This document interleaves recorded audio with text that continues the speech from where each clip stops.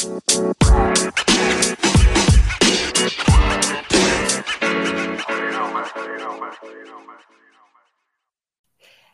welcome to the Sharp Angles podcast. I am Dan Pizzuta, joined here by Rich Hribar. Rich, here we go. It's still just plugging along. The offseason draft creeping closer and closer. How are we doing today?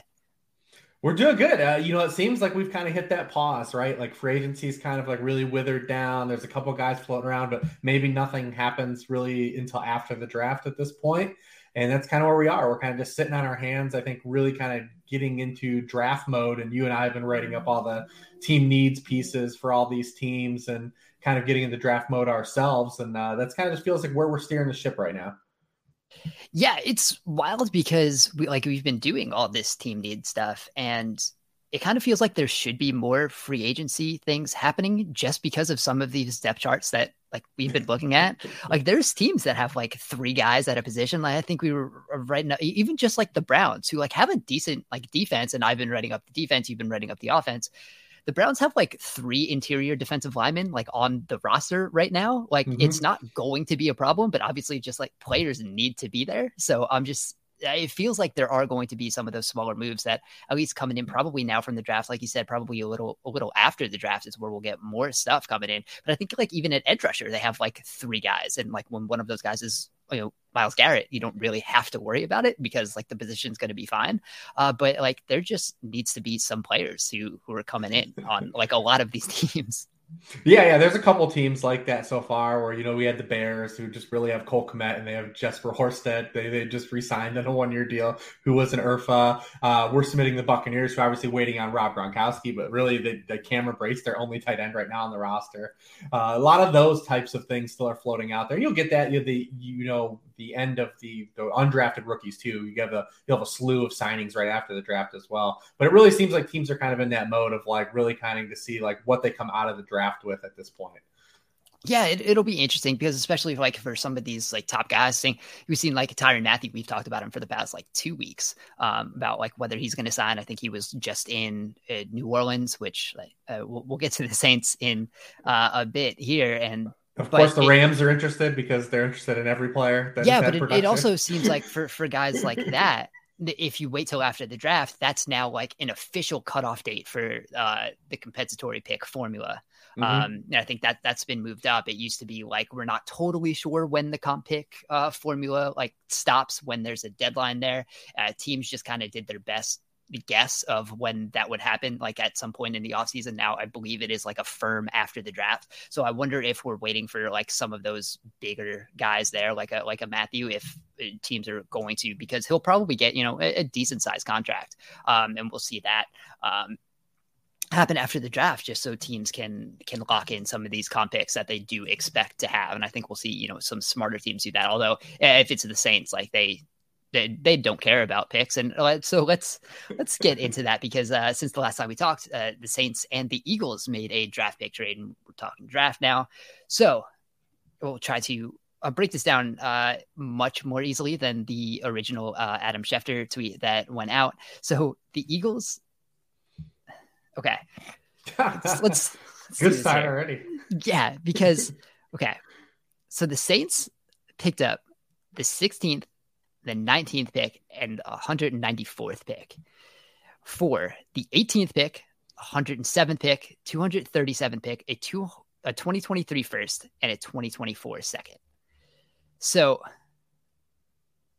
I guess in some ways the Eagles had 3 first-round picks, right? They wanted to – it never made sense that they were going to make 3 first-round picks. Like they could use it, but obviously like that's a lot of money to also like give up in 1 year. And actually, if you look like down the line, having 5 or 3 fifth-year options at the same time is actually like a lot to put on your cap, like for roster management. And obviously that's like super far down the road, but I think the Eagles are a smart team that's going to be doing that.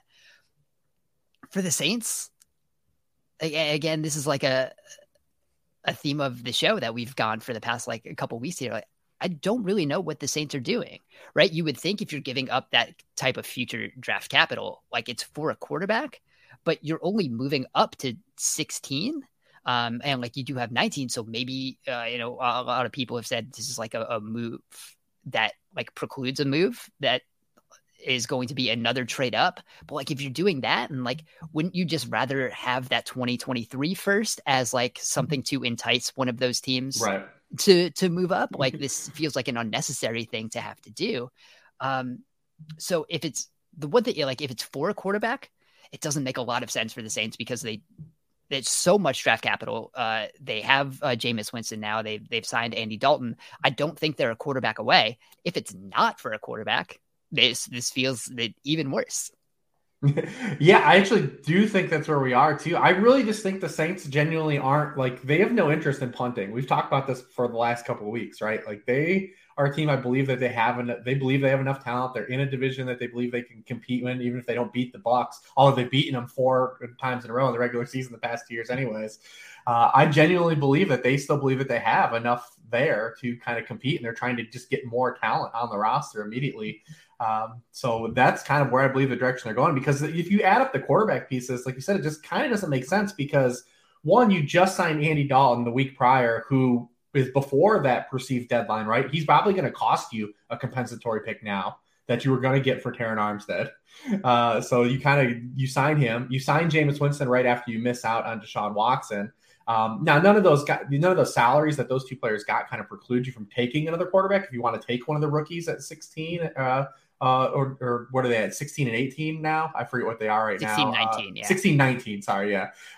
You can still take one of those guys there, but I don't think it's necessarily a trade-up spot because, like you said, you would use that one to get higher instead of just kind of like shuffle around a bunch of picks. But, I mean, who really knows what's going on? I think this is a clear Eagles win trade in terms of like war value, what you're getting in return. You know, they're moving back and having – the option to kind of give Jalen Hurts another year, see if they've got more ammunition the following year. You added the having the third, fifth year option on your books, and you pick up another second round pick in the process next year, another future. I still think the NFL undervalues future picks tremendously. Oh, I think absolutely. So yeah, this is going to be a rant. It doesn't make any sense.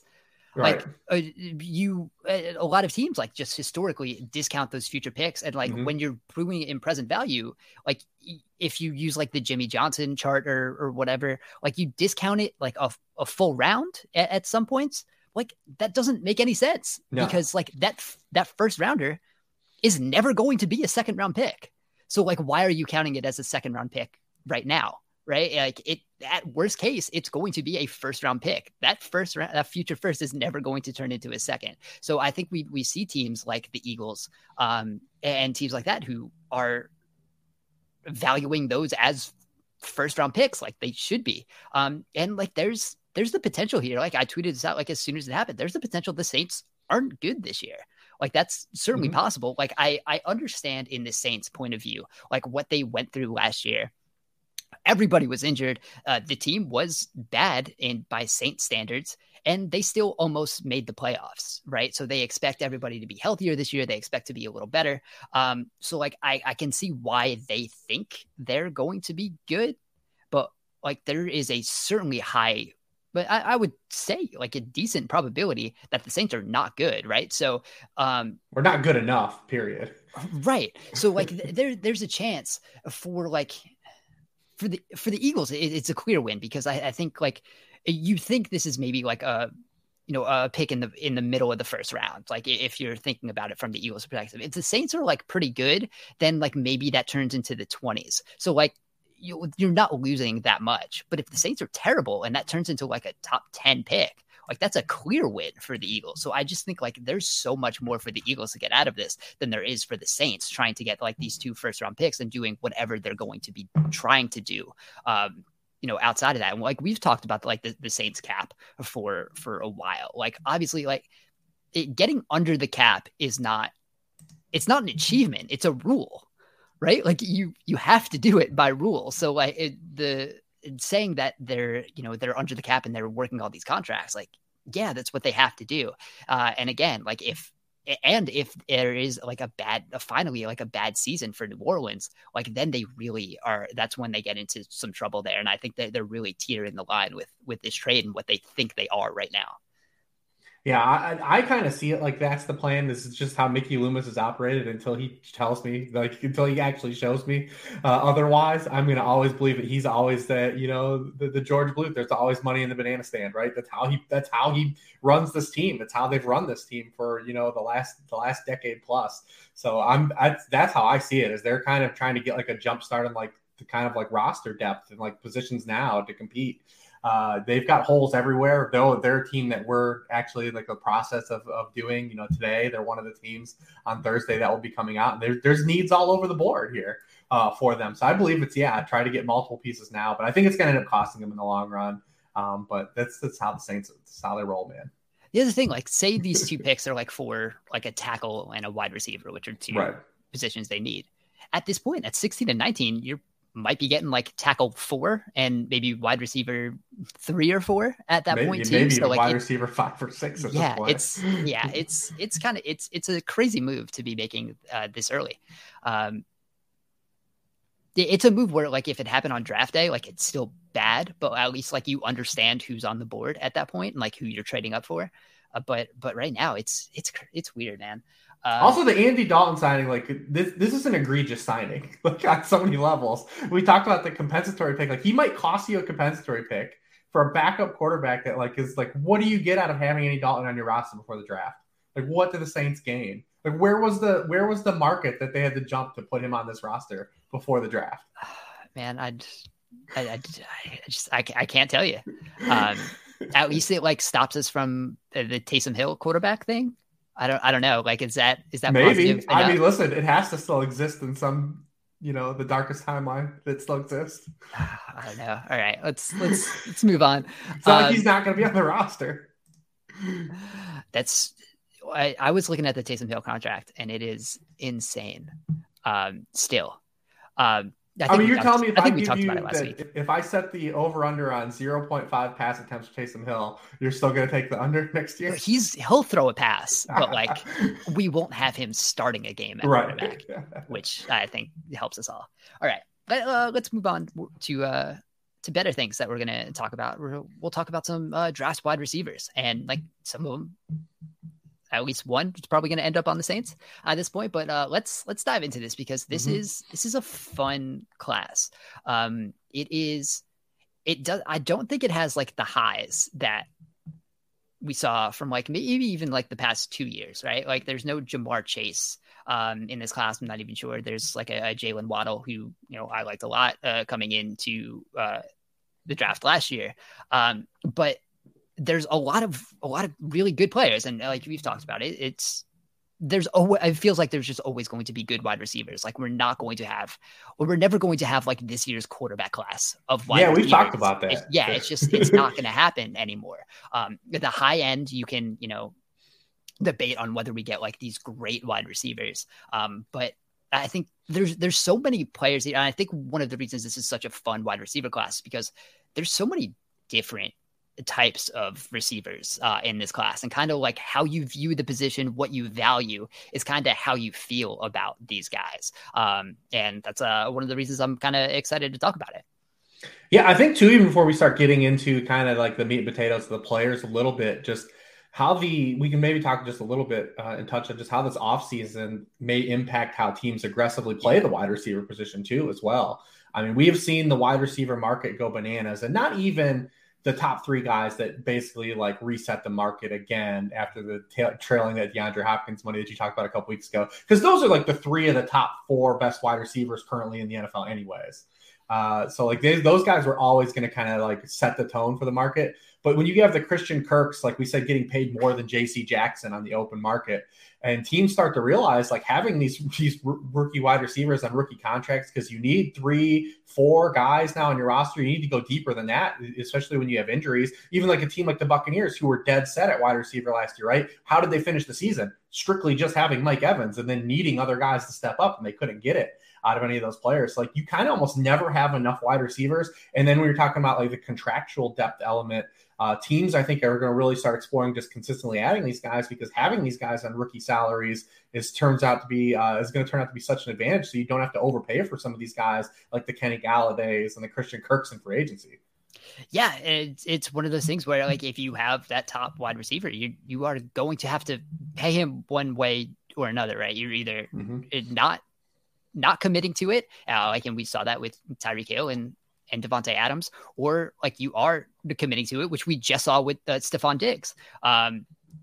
He still had 2 years left on his contract, and it was a below market level contract like the minute he was traded. So like that was going to come up at some point, but also like after we saw the contracts from Adams and Hill, like obviously the Buffalo was going to have to, make that right a little bit. And this is one of the things, like it's also one of those things, and like get into like a little bit in the weeds of some of these contracts. And like we kind of did it with like the Devontae Adams thing where like these guys aren't really making like $28-30 million a year, but that number is out there, right? And so these contracts are being structured in a way where like this new money does have to come in, and a lot of these contracts like at least have to be figured and structured in a way where like they at least at some point you can say, the agent can say, the player can say that these contracts are $28-30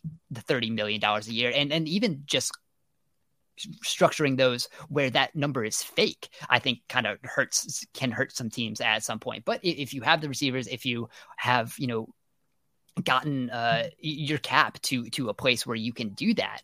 And I think like this is also like one of the things we can kind of come back to the Saints here.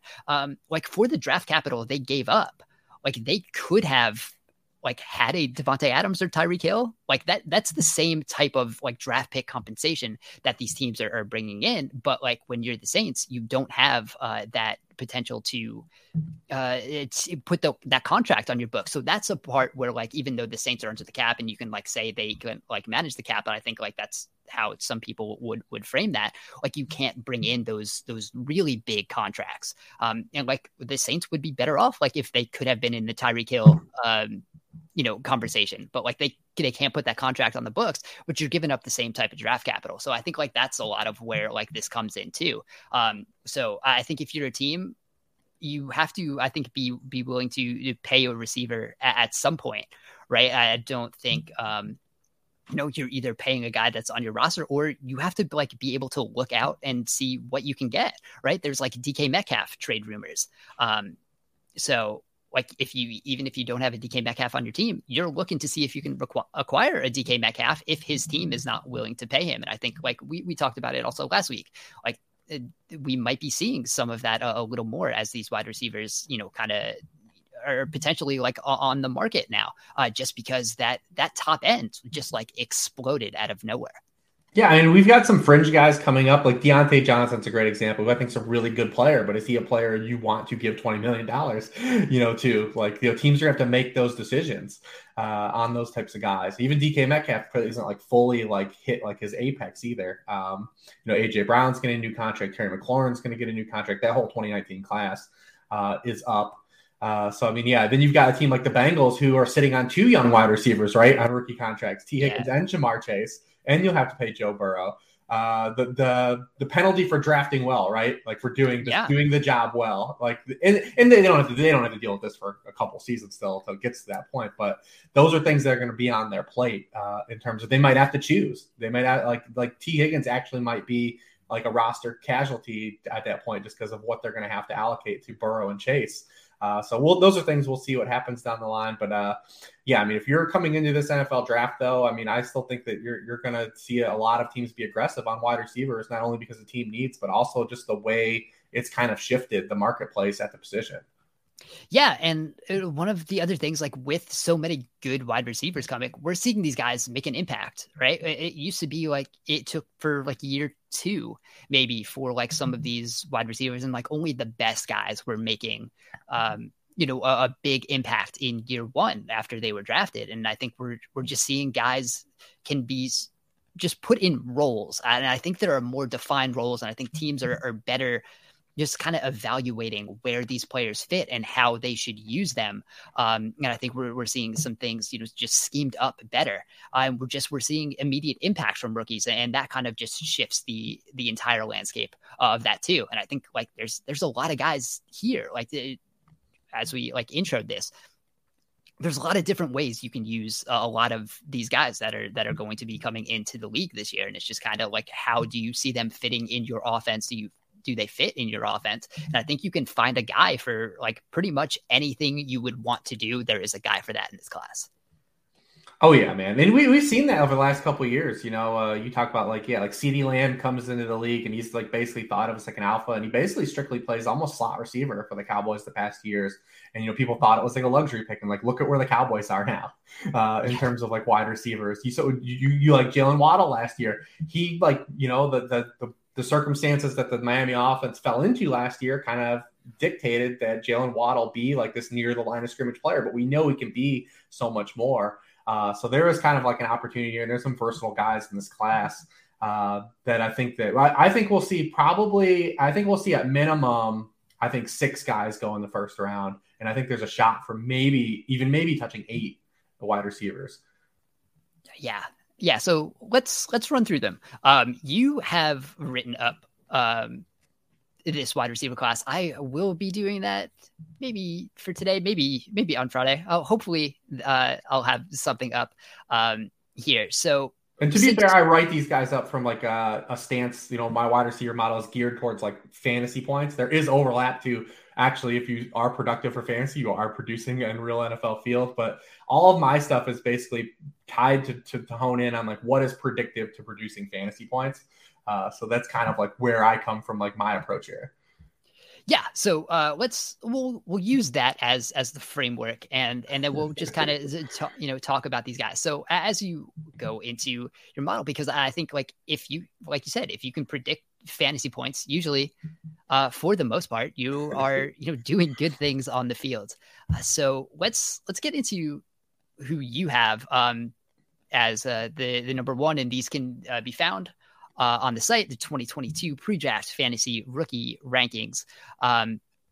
We got Treylon Burks, and he is just like, he's such an interesting guy. And I think like we see the Deebo Samuel comps, right? And I think like you saw some of how like he was used, but also like he played wide receiver. And I think we kind of like, when you kind of use the Deebo Samuel, I think people are like trying to like pit him as this guy. Like you need to, scheme him up, like either, behind the line of scrimmage or like Percy Harvin right around. Yeah.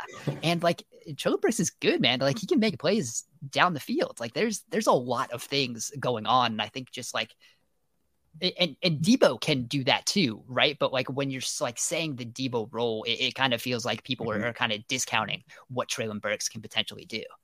Yeah, so my model actually is Drake London 1, who we'll get into, but I believe I have Burks one myself because I think his ceiling is the highest.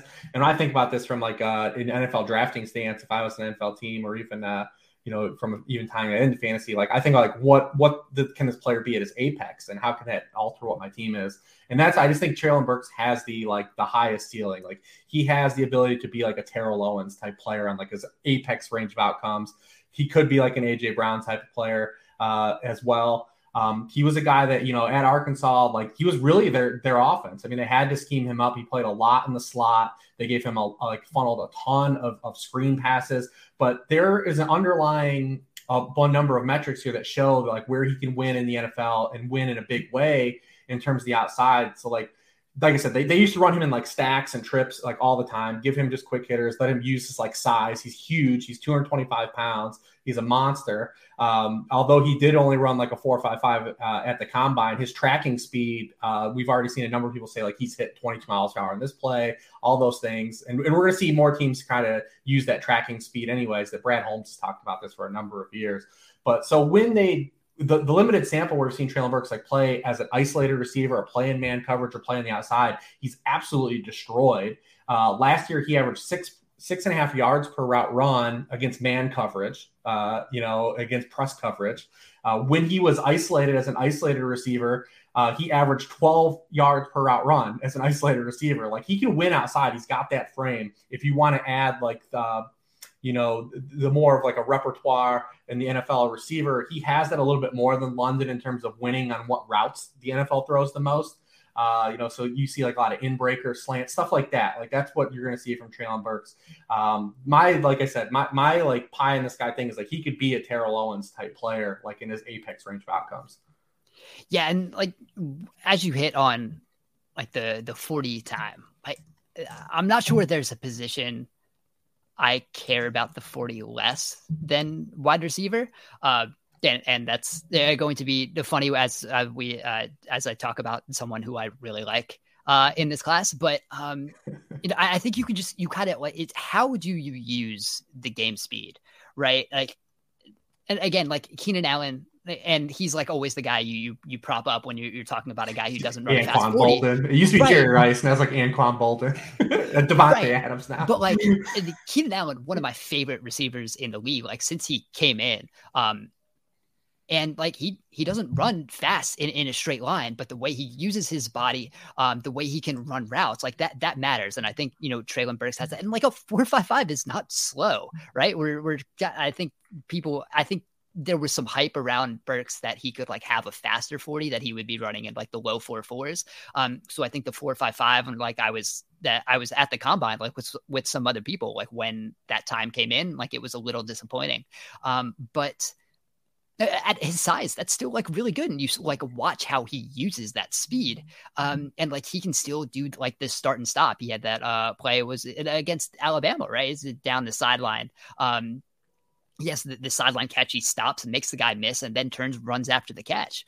And like you can see that he just has that ability. So like that's I think how we like need to frame that also. Like you said, you can just move him all around.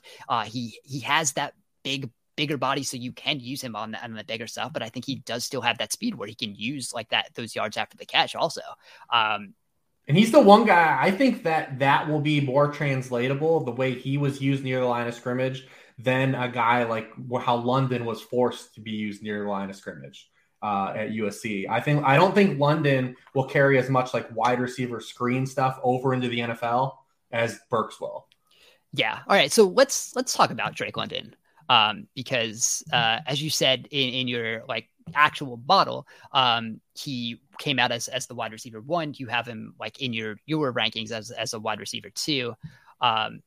Or sorry, the wide receiver 2, not a wide receiver 2. Those are very different things when you're talking about fantasy. So yeah, he is someone who I think the conversation around him is like really strange because like people look at him and see like this 6'3", like 6'4", he's like 220 pounds. And like they think he's like this guy who can't run. And I think you hear about like the separation issues, and like you just watch him, and I don't think that there are separation issues. I think the separation issues are because the USC quarterbacks were not good.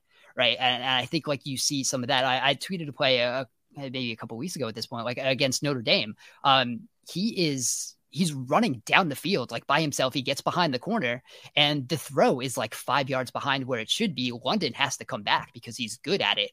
And it makes what turns into like a contested catch, but it's because the throw was bad. Like if there was a better quarterback and that throws in front of him, like he's running wide open for a touchdown. So I think a lot of those issues like come from the offense, and we kind of have to see that.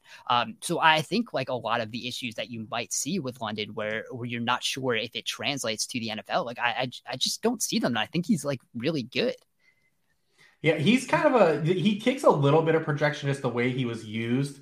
And, I kind of linked an article that Dwayne McFarland from Pro Football Focus wrote as well. And like, he just didn't really run a lot of routes that are like popular NFL routes, like the most targeted routes. And he wasn't particularly good on the sample that he did. I mean, he was, like you said, it was basically like all of his stuff is just like screen, peppered near the line of scrimmage, or like kind of like double move, like stuff like that. But that takes a little trick, but he's only 20. He's 20 years old this final year. It was only 20 years old this past year, and he was coming off that ankle injury. So I don't think he would have like been like a guy that tested like super well anyways, and like people probably would have double counted that as well. But yeah, I think when you just factor in like his size, being able to play like outside, inside, just like the ceiling again. It's like I look at those two guys and like they offer like kind of like that, like everything. If everything were to hit, they have all these trump cards. Whereas you get into the leaner guys, which is what we're seeing in the NFL, and the versatility guys. When we get into the Garrett Wilsons, the Olaves, Jameson Williams, even George Pickens, a guy that's not like a hugely built guy, even though being one of the bigger receivers in this class, the Jahan Dotsons. These two guys at the top, I think, like embody like kind of like that throwback, like they can be like that alpha, like X type of guy at their ceiling, but then they offer all this kind of like small man game too that you typically don't see guys that are built like this offer. And I don't know how much it will translate. I think Burks will translate a lot more in London. He was a lot better after the catch, because you look at like London, even having all this screens, like the percentage yards that he created after the catch, 44% of yards after the catch, and he was 25th in YAC per reception. So it's like there are some missed tackle stuff that looks good, but when you add it all together, it was like created induced by volume where Burks is a little better per play. So I don't know how much London will carry over, but I do like that both these guys are starting off with like not the prototypical game you would see like guys built like this in the past, right?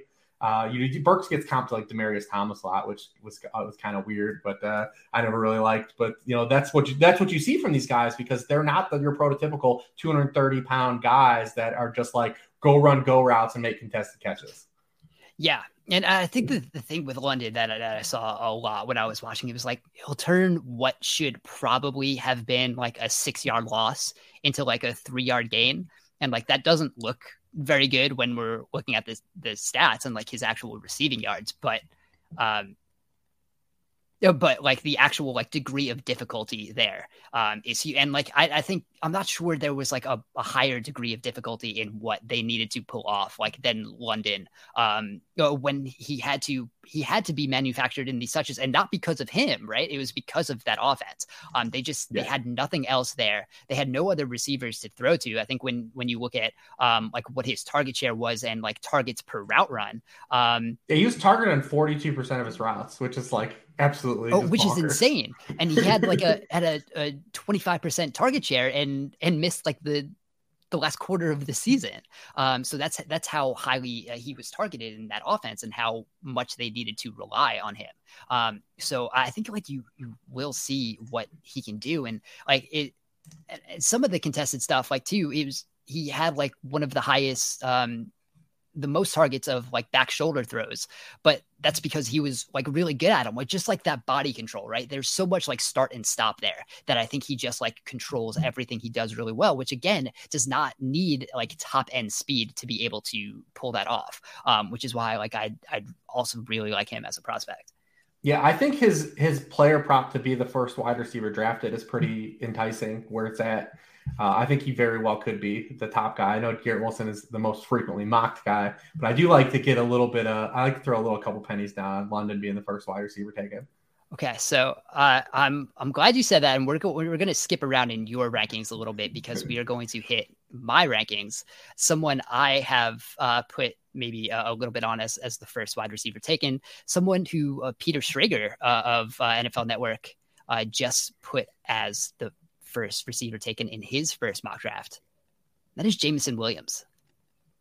I mean, if he didn't tear his ACL, I could have seen it happening, but I don't think he'll jump those guys. Yeah. Okay.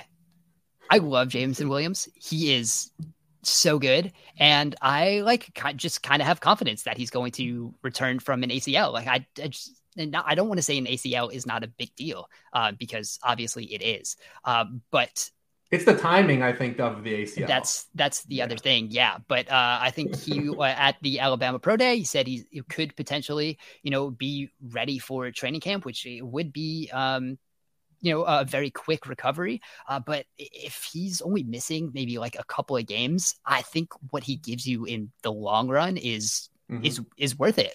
And I think like we'll talk about his speed, right? Because he's so fast, and I hit that like the 40 time doesn't really matter. And then I'm going to gush all over this speed guy, right? But it's so much more than just speed. Like he's one of the best route runners in this draft.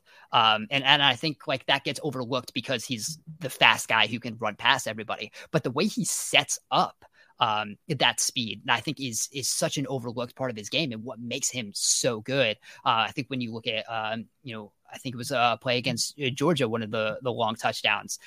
He sets it up by like slowing down, pulls the angle from the safety. And he's one of these guys that has like geometry changing speed, right? Where like a safety or a corner like thinks they have an angle on what they need to do. And Williams just can change it just because of how fast he is. And when you look at, he had last year third in intermediate yards in college football, and fourth in deep yards. And those are intermediate 11 to 19 air yards. Deep is 20 plus. Only 35% of his routes were deep last year. So he's killing on the routes he goes deep, but he's not just the deep guy. So I think he wins all over the field. And just like so much of what he does, I think like really translates. I've seen some concerns about whether like he can beat man coverage, but he had an 80% success rate against man coverage last year. That's per Sports Info Solutions. I like the way he profiles. Like I don't think it takes a lot of projection to see how he translates into like a really, really good wide receiver. Yeah, I think he would have had a really good chance to push for being the first wide receiver taken if it wasn't kind of like the injury and maybe like what are you going to get out of his rookie year, or like what's the timetable? Because typically, ACLs are a 9-month injury now, and he tore his ACL in the national title game. So I mean, teams might put that into account, but like you said, you shouldn't stock it too much because of your rookie contract, right? You're going to have him. It's not necessarily like you don't need this guy to be good weeks 1 through 6, especially in the number of teams that are probably going to be picking in that area anyways. It shouldn't be like a huge deal. He's someone I expect to fully kind of like come on at the end of the rookie season. Cause like you said, he was used as like that lid lifter, but he can do a lot more. I think we saw this with Waddle too, and how it translated to his rookie season. That we'll see him kind of be more of like a full field wide receiver. But yeah, if he would have been able to run, I think he would have probably run really fast because everyone was running really fast at that combine. And it would have really helped his cause a lot in terms of the draft capital. But I just think the injury will probably have him be a gift to some team that takes him. I mean, I think he'll be a gift where he goes. Unfortunately, I don't think he'll fall to like where the hopefuls that have traded some of these elite wide receivers, like the Green Bays and Kansas City, saying like, well, maybe we can get James. I don't think he'll be there. But I think that definitely he's going to be discounted where he would have been if he wouldn't have suffered that injury at the timing that he did. But unfortunately, he did suffer the injury. It does happen. It still is on his resume. Yeah, that's it's one of the things where like I didn't really follow college football in real time. So like I wasn't like super aware of like what Jameson Williams was. So like obviously like watching the national championship game, like I knew it was bad that he, tore his ACL, but then like getting into like watching him and seeing the draft stuff, like I felt the injury again, like knowing how much I liked him. And I was like, oh no, this is the guy who tore his ACL during the national championship game. So like I had like the second wave of like feeling the hurt from that injury, of knowing like what the potentially like could have been. But and like it, if you're projecting like a full recovery again, man, I just like, he's so good. And I guess like at 180 pounds is like a little light, but like you said, like we're kind of seeing some of that happen just kind of league wide. And I think he can play through some physicality. Like he's not going to be a blocker. Like he's not going to be like, he's not Robert Woods, right? And like, I don't think if you're drafting Jameson Williams, you're going to be asking him to play that role. But I think like for what he needs to do, and he's so good. Just the smooth route running, the way he comes in and out of breaks, the way he can set up that speed. I just think he's a threat at every level of the field. And I think like more than any other receiver in this class, like I'm not sure you can say that, so much. And I think Wilson is just kind of like, he just kind of stands above, at least to me.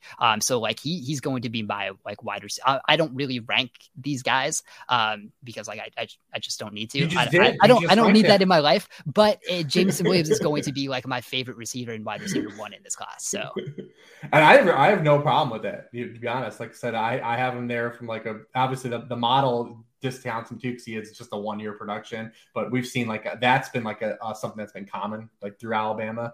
All these guys kind of get dinged in the model a little bit just because of the competition they play along with, and the amount they have to wait to contribute in the NFL. And that also happened to Jameis Williams. He was stuck behind the 2 other Ohio State guys before he transferred. So I mean, Ohio State had all 3 of the top 5 receivers were on their team. And so we'll get into this because now we'll talk about the 2 Ohio State guys. Those 3 are not the best wide receivers like on the team. There's a guy who's better. who would be wide receiver 1 if he was out, but he's only a sophomore. And so that is Jackson Smith in Jigba. Yeah, I pronounced that right.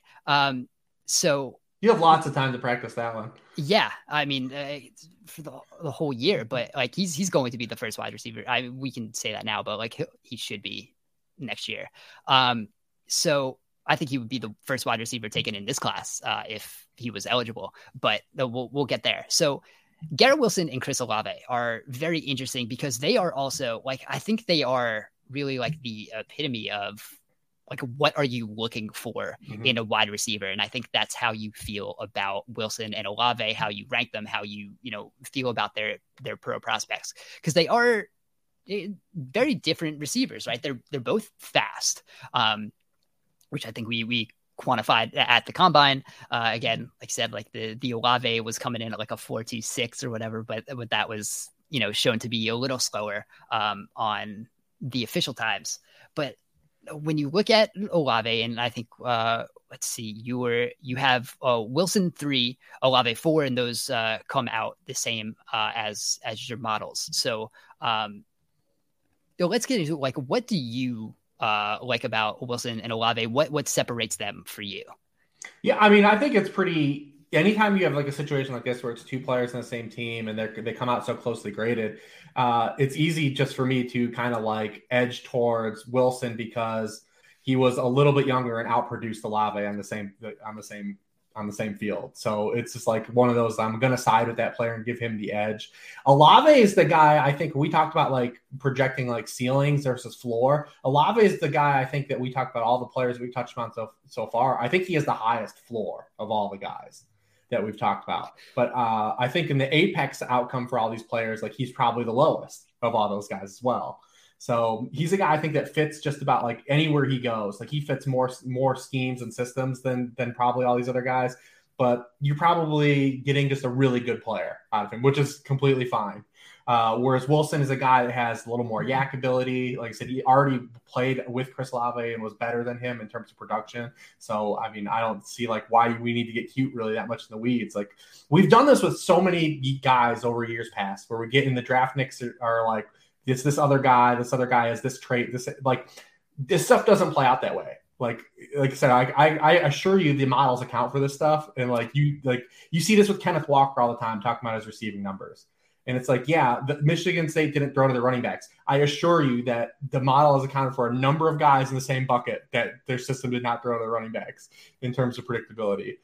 So I'm not really just going to go that far into it. I just have Wilson higher. He's basically another, when we factor in draft capital in the model too as well, he's basically a guy that's probably going to significantly separate as well because that's not in the model yet, which is another indicator in terms of bonus points here.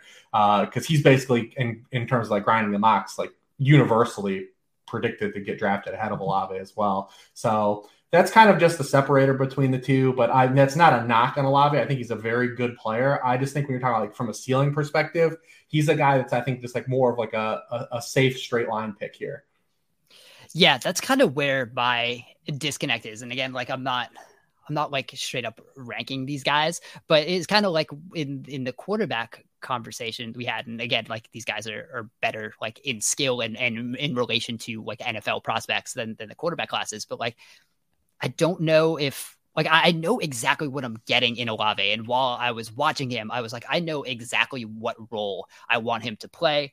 And get him on some crossers, like get him in the red zone. I think he,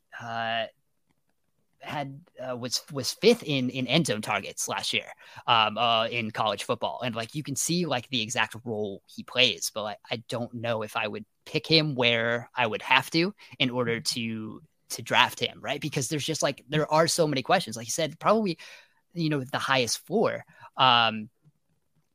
But when you're just like looking at the yards after the catch thing, like it really bothers me. And the man coverage stuff. It's man coverage and yak that's such a separator between him and Wilson. Like I really want to know why like Chris Olave, who is so fast, is Zach Ertz after the catch. Like there's something in my head that like that just doesn't make any sense. And like that, but that's what it is. Like he's not playing through contact. He can't break a tackle. And saying like can't, but like just has not. And you would like, on accident, you would think there would be like a 60-yard run after the catch, right? If you're like that fast and in that offense. And there just wasn't that, it just wasn't there. So I think he's so smooth as a route runner. It's like, it's so easy to see why people like him. I just kind of have like I just want more like that. The skill set he has before the catch should translate better after the catch than it does. And like it just confuses me why it doesn't. So I like am continually perplexed by Chris Olave and like how that projects to the next level. Yeah, I mean, in this draft class, of all the players that were invited to the combine, which was 40 wide receivers, he was 36th in this class in yards created after the catch, and then he was 35th in yards per out run against man coverage. So like those to me are kind of more like when we're talking about like taking a ceiling player, right? In the first round, I want my wide receiver. I want him to have that range of outcomes. Like, sure, I might miss, but like I still want him to be able to turn into one of these guys that ends up being one of those 25 million annually guys on the books. And I don't know if he's that type of guy. I just don't know if he has that in his range of outcomes. Yeah, it's wild. So like if you look at where he was, targeted on short passes, so 1 to 10 yards past the line of scrimmage, in his final college season, 39 targets, 29 receptions, 233 yards, 167 of those yards were air yards, right? Only 66 yards after the catch. And like, if you're not creating in that short area, and I get like he was, more on the sideline than some of the other guys, but like accidentally you think he like breaks a tackle and can run. 3 combined missed and broken tackles last year. 3 the entire season. Like we were just talking about Drake London, like he would have 3 on one play. So it's just it's weird. So like he's just like a player, like you see how smooth he is.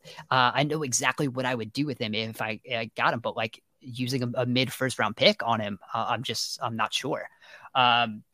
But Wilson, yeah, I think you look at like some of that quick twitch he has. I think he is like a jerky route runner where I think we can use like having so much body movement like and say that's like good route running, and sometimes it's not so much because it like can throw some timing off because it takes like a lot of time to set up some of those things. But I think that's probably something that can get worked out a little bit. I mean, what is interesting is just because so every year I put together this metric called target yards added, and it's basically just looking at wide receivers' yards per target compared to what the quarterback does throwing to any other wide receiver or any other player really in the offense. So it kind of like is exactly what the name implies. I was not very creative when I thought of the name. Like what is this receiver adding when he is targeted in the offense? And both of these guys come out pretty low. You look at Wilson, he's I'm looking at these rankings here. He comes out 32nd in this class, like under a half a yard, and that is low. Like the average in this class right now is like over a yard and a half. And then you look at Chris Olave, he's negative. And there are just not really good wide receiver prospects who come out who are giving less than like the baseline receiver in an offense. So that's kind of my concern. And again, like we kind of talked about it, it's a little difficult because there were so many good wide receivers, and there was a better wide receiver in that offense who was not draft eligible. And I did like his calculations. If Smith and Jimba came out this year, like he would be wide receiver 1 in this metric. So like that's tough. But again, like it's maybe like when you look at like what Ohio State has been in the past, right? And I think like Jameson Williams is kind of in this conversation too. Like at Ohio State, there were times where Terry McLaurin had like a 10% target share, and he was not like the featured guy, but he also like came out way ahead of the other 2 guys who were Paris Campbell and KJ Hill in target yards added. So like there's a give and take there, but because there was like this one wide receiver who was so much better, it kind of hurts both of these guys in this metric. But for Olave to come out negative also kind of, I think I have like 70 receivers who have had negative over like the past like 6 years, and like the best one is Hunter Renfrow, and like he's the only guy that has like any kind of production. I think the second best guy is like Ty Montgomery, and like he became a running back. So that's kind of my hang up with some of these guys too. When you look at like the context of their offense, they weren't adding as much as you would think like a top tier wide receiver prospect would. Yeah, one of the most predictive statistics that we actually have for collegiate wide receivers in terms of NFL production is yards per team pass attempt. And both of these guys don't really show up that highly in there. That's why I also have Burks and London ahead of those two guys. Like if I was choosing, for the range of outcomes, like I said, I have those two guys higher. And you look at like Jameson Williams, who played with like a John Mechie still, like he's smoking those guys.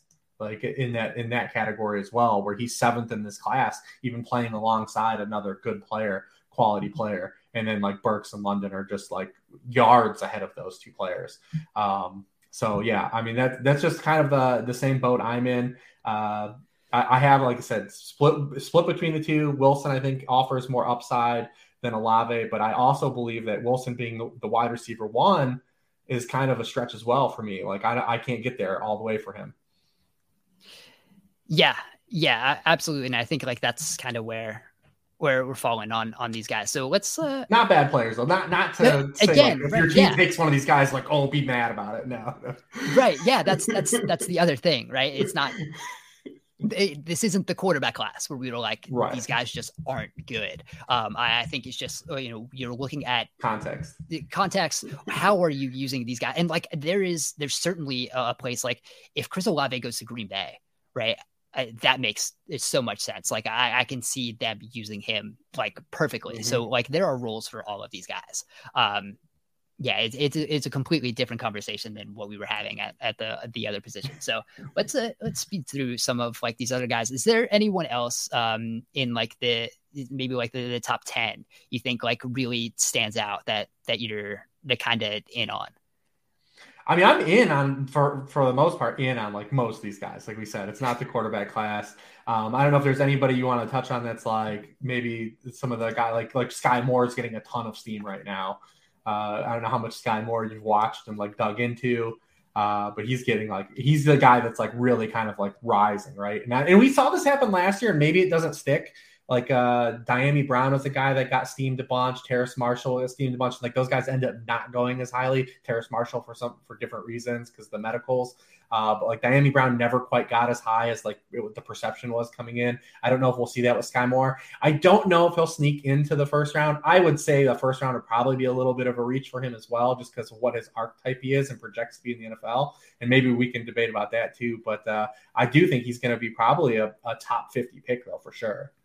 Yeah, Scott Moore is really interesting because, like, if I go back to like target yards added, he like didn't add a lot to the offense in terms of like what was happening in the offense, just because like that offense was like so highly powered, right? Like there was so much going on. But like when you look at like yards per route run, targets per route run, target share, like he comes out like among the top of the class in all of that. But when you like do the context of the offense, that's really it doesn't stand out quite as much. But there is a lot to like with Sky Moore, even though he's like only the 5'10", like under 200 pounds. Like his first step is so good. He had 433 yards on slants. On slants alone, yeah. On slants alone. That led college football. Number 2 was at 244. So like almost double the amount of yards on slants. So like you can see where he wins. And again, like 5'10", but he had 198 routes as an isolated receiver last year, which was 4th. And then I think you look at his hand size. I think he had like the biggest hands at the combine. Yeah. They're like a double Kenny Pickett's hands. They were like 10 and a quarter inches. So like there's a lot to like there. I think he was 8th in yards on intermediate passes last year. So you look at someone like that, like there is definitely a place for him in the offense. Like he's obviously not going to like sneak in the first round, which I think had maybe some buzz a little bit, but like he's going to be a guy where you take him on day 2, you kind of know exactly where he fits as soon as you put him in an offense.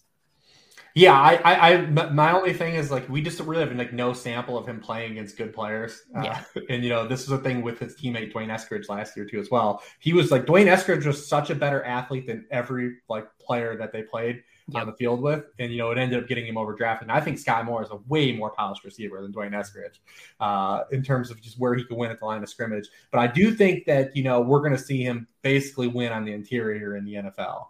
And probably not as much on the outside. And, that might be like more of a little ceiling cap. That's why he'd be more of like a top round 2 guy for me. And, like there's but like George Pickens is a guy that maybe doesn't have as good as a resume and has a little more red flags than Sky Moore, but his ceiling may offer a little bit more because of where he can win for a team. So it just depends on where your scheme fits and like kind of what you need. But I think Sky Moore is one of these guys that will just have like a really like ultra high floor in terms of just winning on the interior in the next level. Yeah, I could absolutely see that. So, there's some other, interesting guys here. I think Jahan Dotson's interesting because that quarterback play at Penn State was so bad. He's got a huge range of outcomes guy, right? Like, yeah, like you see like a lot of what could happen there, and you see like why you should like him and why there are good things, but just like the production obviously is there just like because that quarterback boy was so bad. Like that was my first note, like writing him down. For all of these other guys who are like writing about the traits, then just Penn State is just like, wow, the quarterback could not do anything. I really like he can find space well. Yeah, I think he has like really good body control. You can see like, and he is one of those other kind of like shorter guys and shorter, slender. But I think like you can find that type of role. Mm-hmm.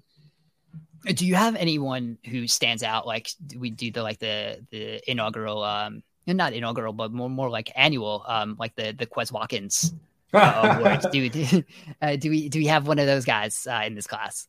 I mean, there's a couple.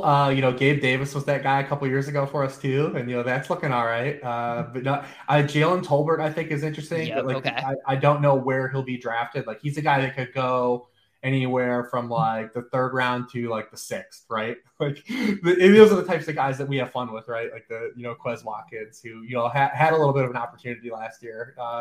We'll say that it wasn't completely his fault why he couldn't seize it, but Tolbert kind of reminds me. He gives me like those Gabe Davis vibes, though. He's not like a prolific athlete, but where he wins is translatable. Like the things he's good at are where like are successful to the role he'll play in the NFL. I mean, he's a guy that just wins downfield. He wins in one-on-one coverage. A little bit older, went to like a smaller school at South Alabama. And Khalil Shakur from Boise State. Yes, okay, there we go. Yeah, Rich, we are always on the same page here. Yeah, he's another guy. I have no idea where he'll go. Like he could maybe go like in the 3rd round or like maybe like round 5 or 6. But he's another one of those guys. Like I say, if you like Sky Moore, and I like Sky Moore a lot, I think he's fine. But like where I believe he's going to win and be successful in the NFL, I think Khalil Shakur offers a lot of that as well. Especially on the interior. So I mean, you might get a little bit of like a poor man's arbitrage there. He doesn't have the 10-inch hands though, unfortunately. No, but man, he's so fun to watch. He's a little bigger, 6 foot, like almost 200 pounds, like 196. He's a really good route runner. This short area quickness is there. He was 18th in yards on, passes that were 1 to 10 yards past the line of scrimmage. And not like what you would expect from a 6-foot guy, but a red zone threat. He was 17th in red zone, tied for 12th in red zone targets. He had 17. Like he was the guy that Boise State went to in that area. And I think like against Nevada, he had like a crazy, like one-handed touchdown catch in the red zone, like on a fade. Man, he's really good. So yeah, he's going to be like my guy in that area. Tolbert, you said if we look at target yards added, you look at what he did. He had 10.93 yards per target. But when South Alabama went to anyone else, 5.88 yards per attempt, right? So he's like, that offense averaged like 5 more yards per attempt when they threw at Jalen Tolbert last year. And like, that's kind of like what you want to see in those like small school type guys. Like you want to see him either like be is significantly the best guy on the field, both like in the offense and against the defense. And Tolbert was that.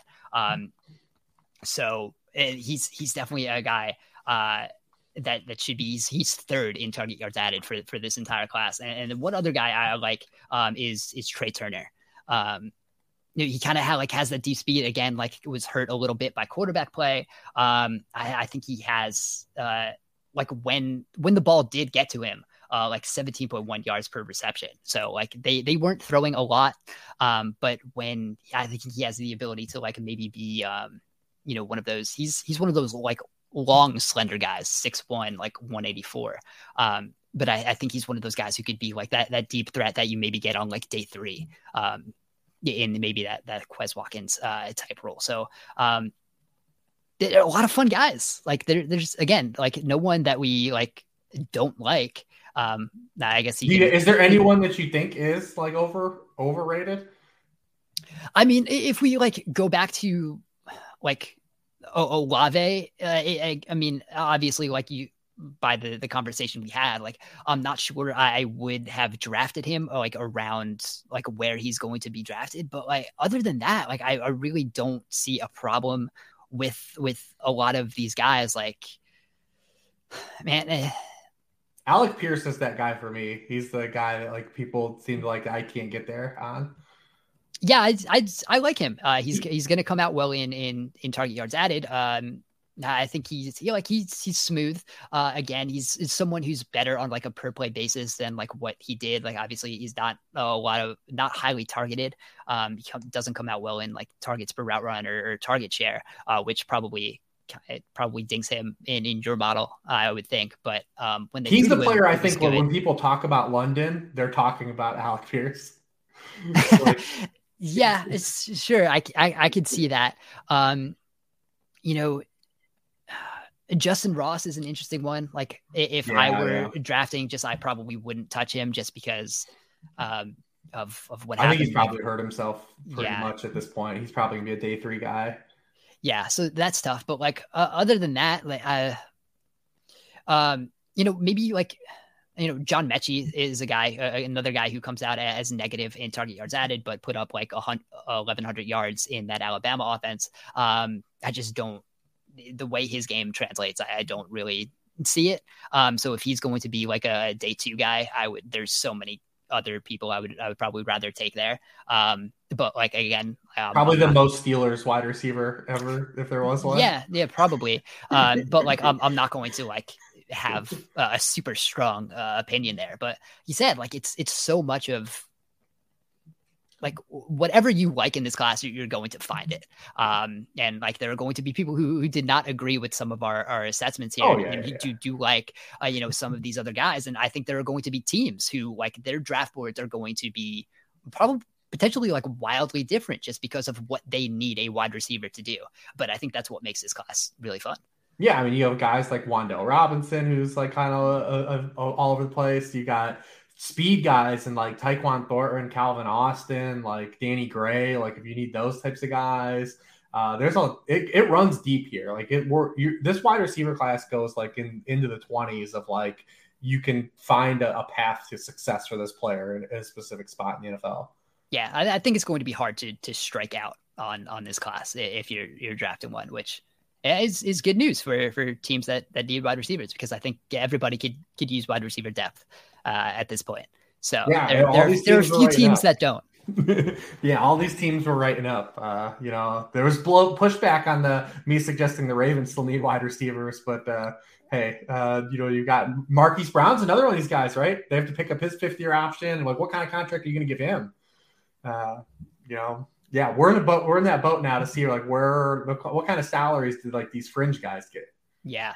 That I think that'll be like the interesting thing where you see some of those, the guys in that tier. So yeah, there we go.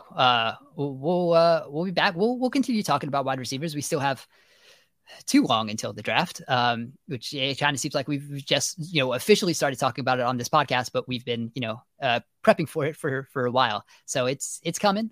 We will continue talking about this. You can find all our team needs. Write-ups are coming through. We're about halfway through we'll be a little more than halfway through by the time you hear this. Again, we'll continue writing this stuff up. We'll be back next week, probably still talking draft, because that's we're heading for that right now. So you can find Rich on Twitter at Lord Reeves. You can find me on Twitter at Tampazuda. Thank you guys for listening, and we will talk to you again soon. You